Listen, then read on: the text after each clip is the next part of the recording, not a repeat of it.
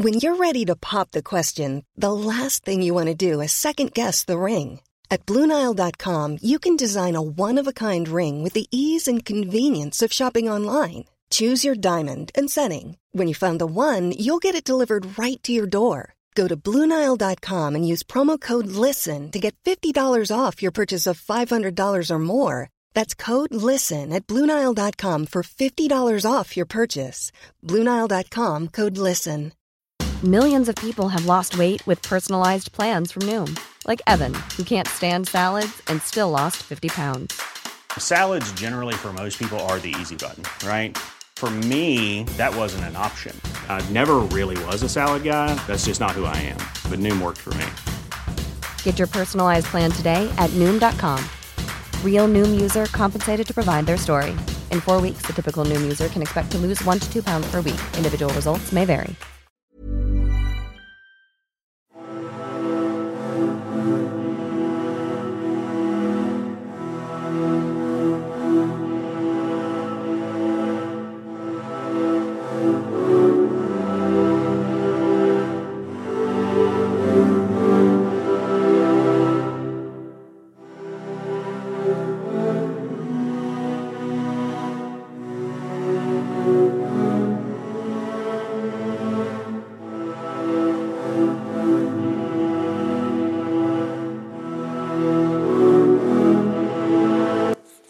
Hi there, and welcome again to the Explaining History podcast.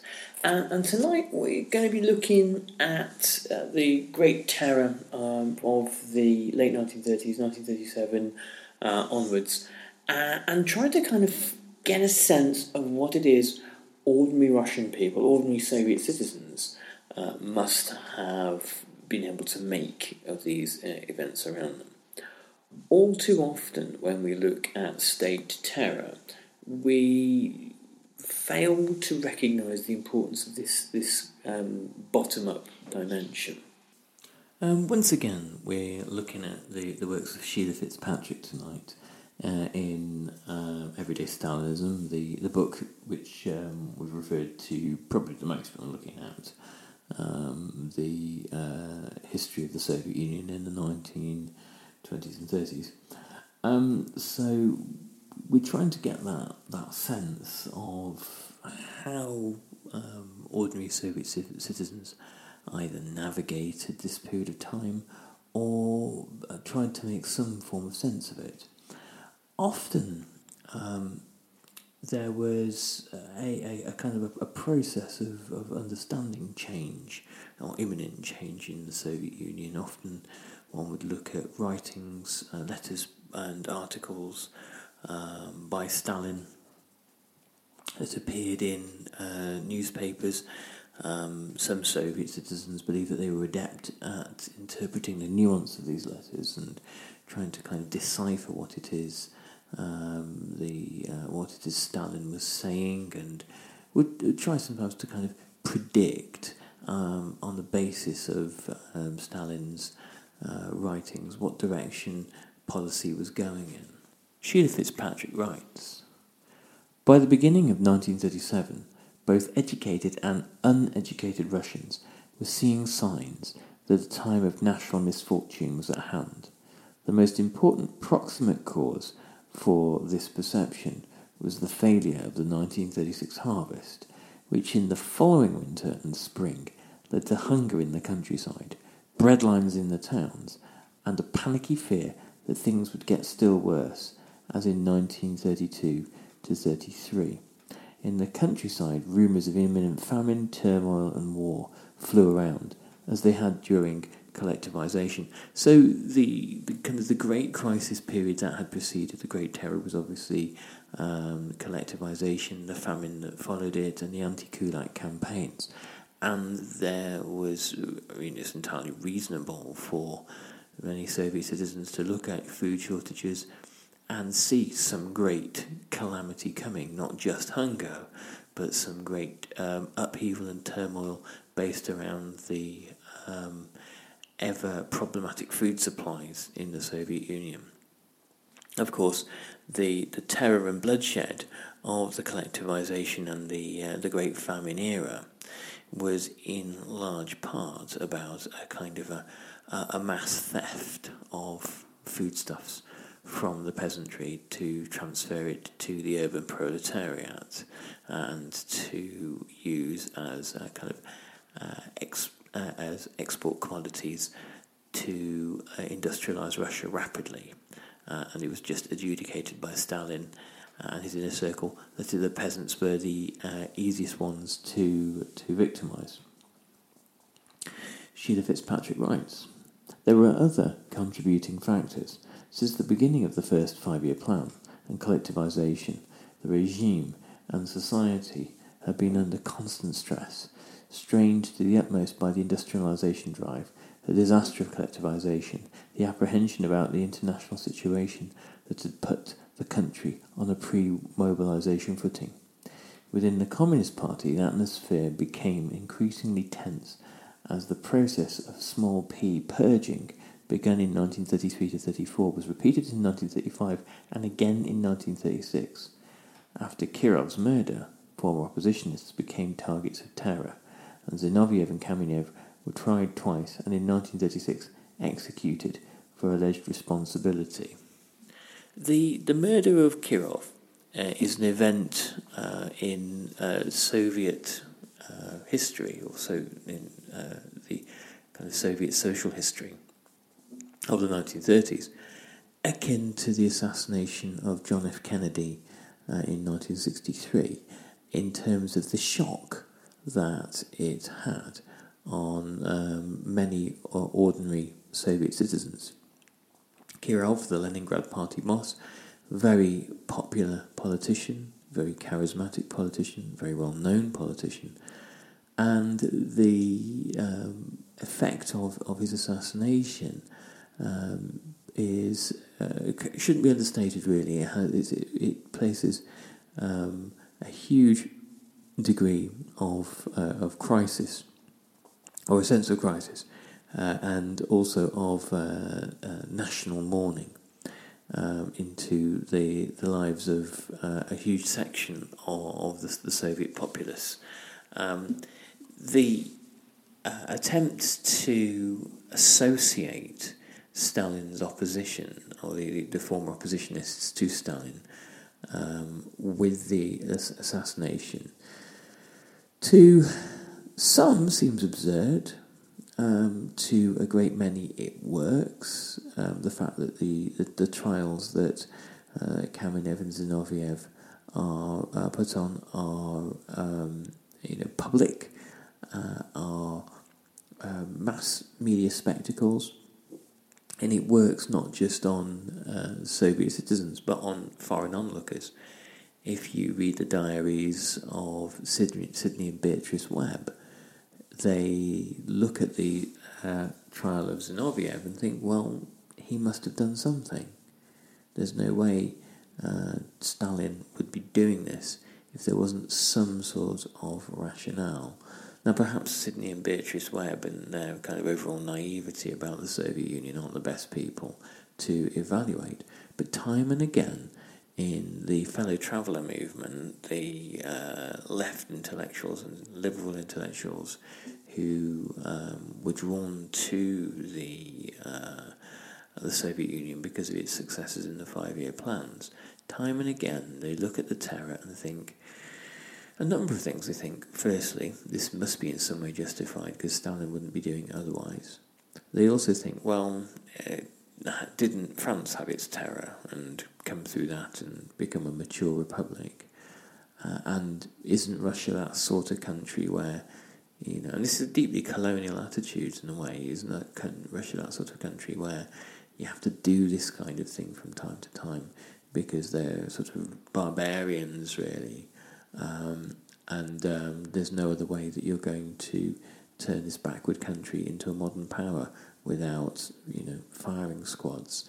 So it'll all come out in the wash. You have to break a few eggs to make an omelette, and this is probably unpleasant, but for the best. And also the people who are, Kamenev and Zinoviev and later Bukharin, they've all probably done something.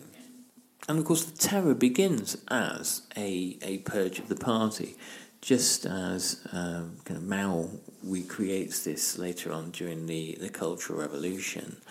The terror is aimed at party members initially, and it begins with expulsions, but later it radicalizes itself and becomes more about mass arrests and then trials and execution.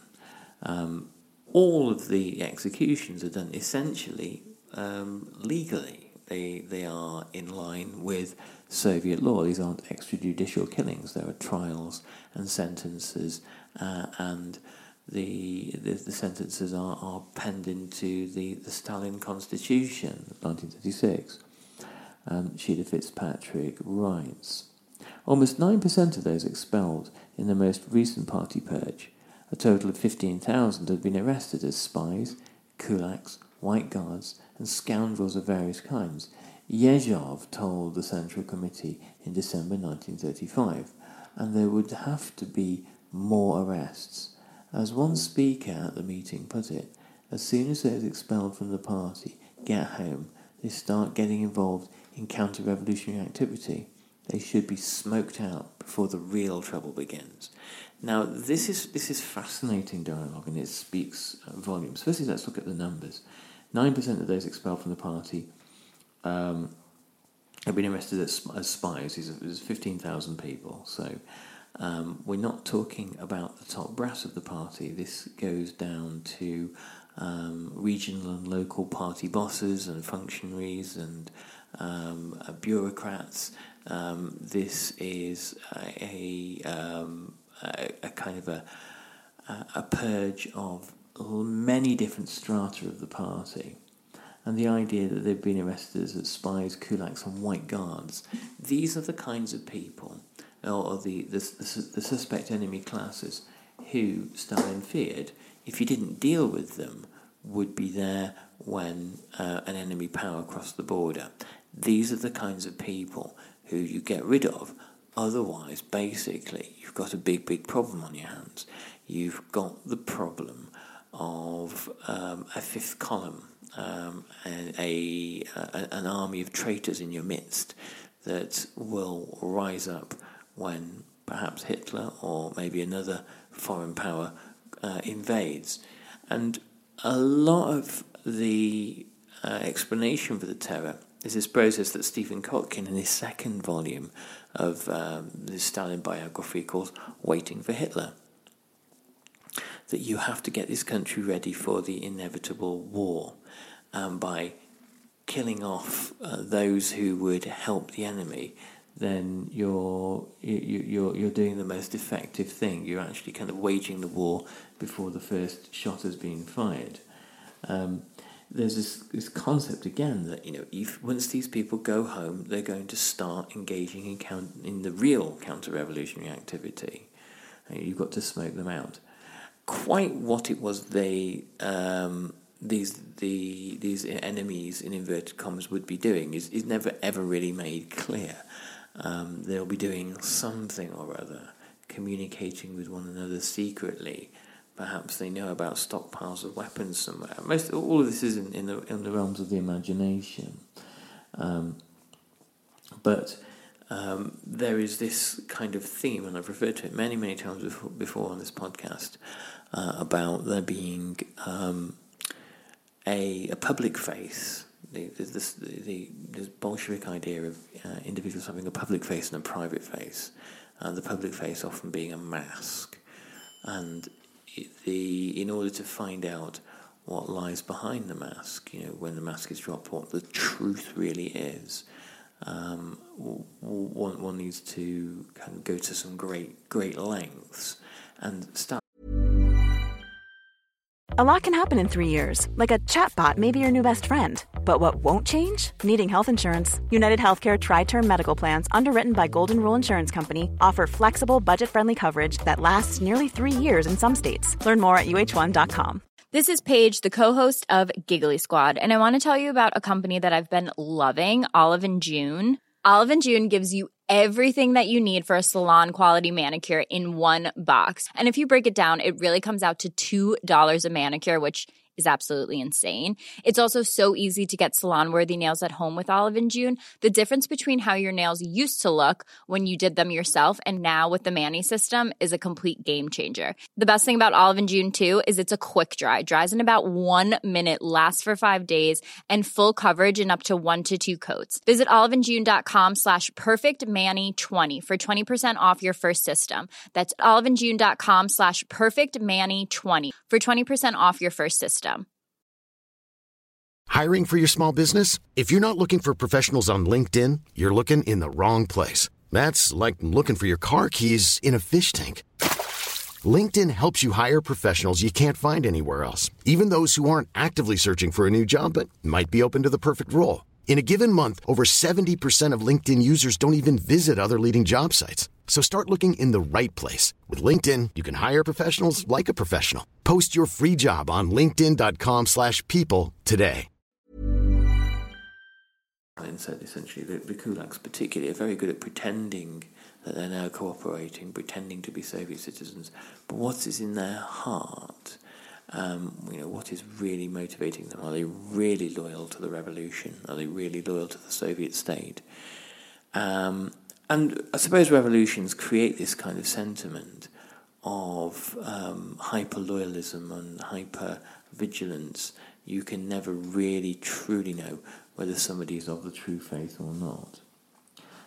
Sheila Fitzpatrick writes, "The pool of ex-communist members grew until by early 1937 worried party leaders were pointing out that in some regions and enterprises the numbers of ex-communists equalled or exceeded the number of current party members.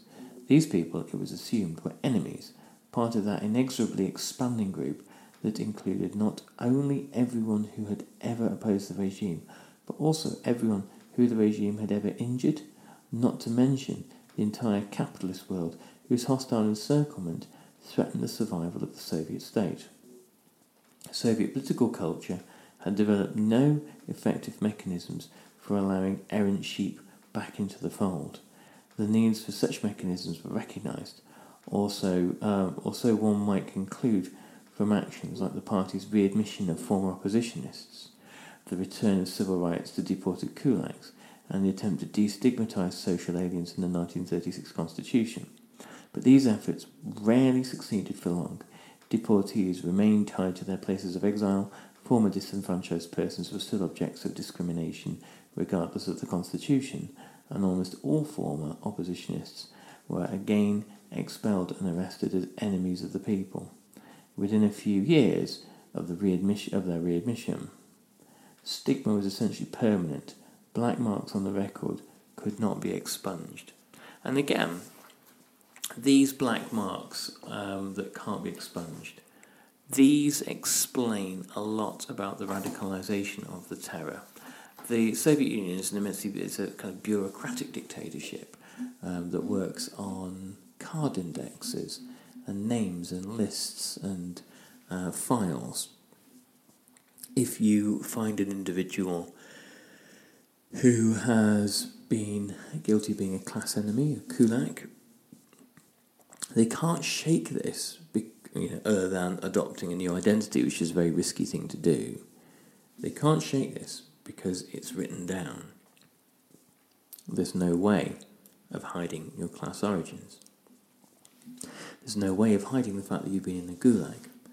And in 1937 and 1938, when the state requires the purges to be done by quota, when NKVD bosses across the country are told, in order to show your loyalty to the boss, to Stalin, you need to be hitting targets of criminals apprehended.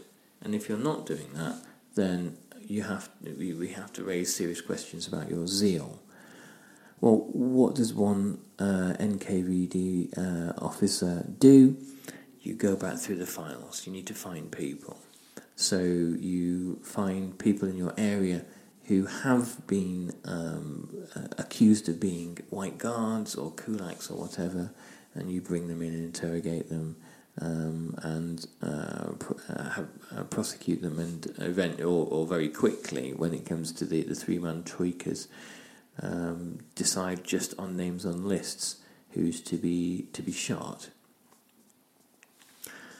Sometimes, when kulaks had been sent to the camps, the NKVD would go and fish them out of the camp for re-interrogation and re-prosecution, and then summary execution.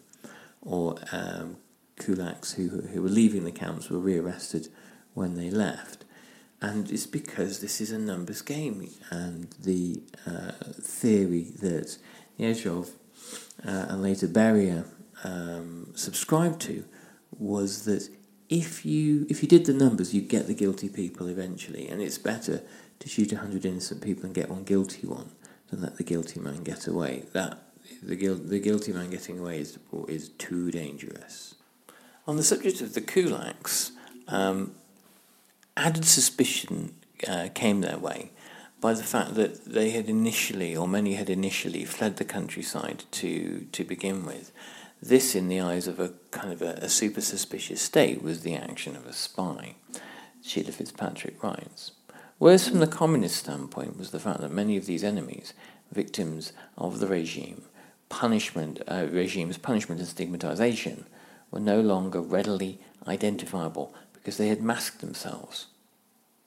Kulaks and their children had fled to towns and become workers, hiding their former identities.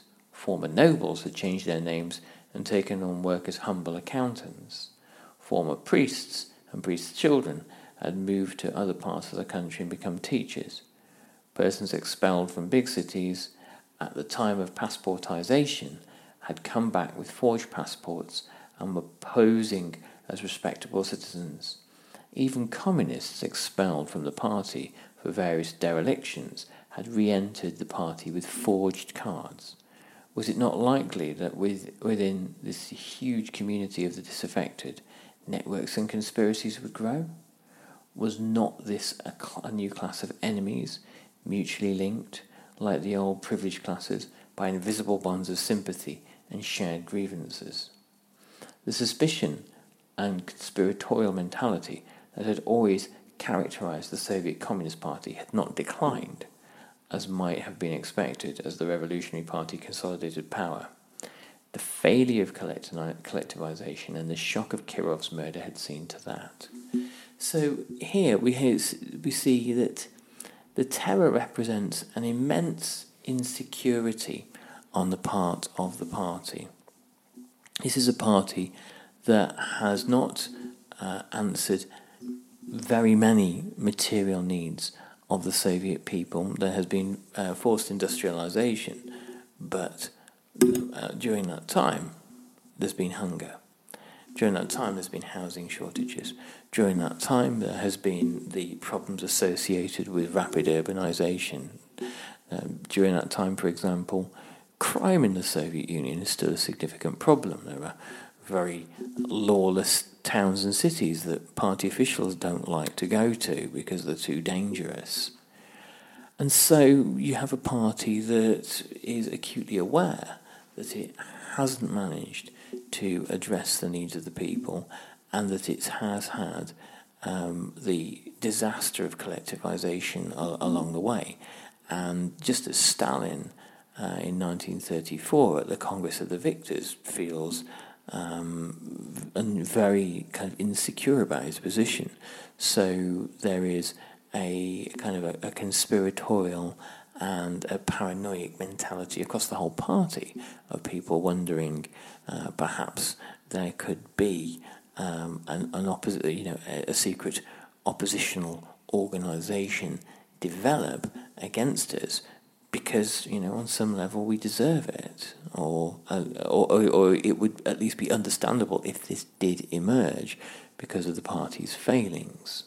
And the centralisation of decision-making, the destruction of independent centres of power within the party, and the ending under Lenin of internal party debate, which is obviously magnified under Stalin, means that the party is not the kind of robust structure that other political parties are, where internal debate can be entertained by the leadership, can be ameliorated, policies can shift. The party's rigidity is one of the things that makes terror necessary, because the leadership of the party are incapable of any form of compromise or any form of discussion because of centralisation. It is assumed by the leadership that oppositional views will meet in secret, will meet in private, will meet as conspiratorial factions. The extent to which this is happening was actually quite doubtful. But that was really immaterial at the time. Sheila Fitzpatrick writes, "This produced its own problems. If everyone claimed to agree, how could one know what they were all really thinking? Party membership must be reviewed yet again. Denunciation encouraged, surveillance increased. The party had always required its members to be vigilant, but now there was a difference. They should be vigilant not only against the enemies without, but also the enemies within. Within meant, in the first instance, inside the Communist Party, but there was also a hint of something even more disturbing, the possibility that the enemy might lie within one's self. Each man feels that somewhere in the depth of his soul is a little kernel of wrecking," writes a student of Stalinist culture.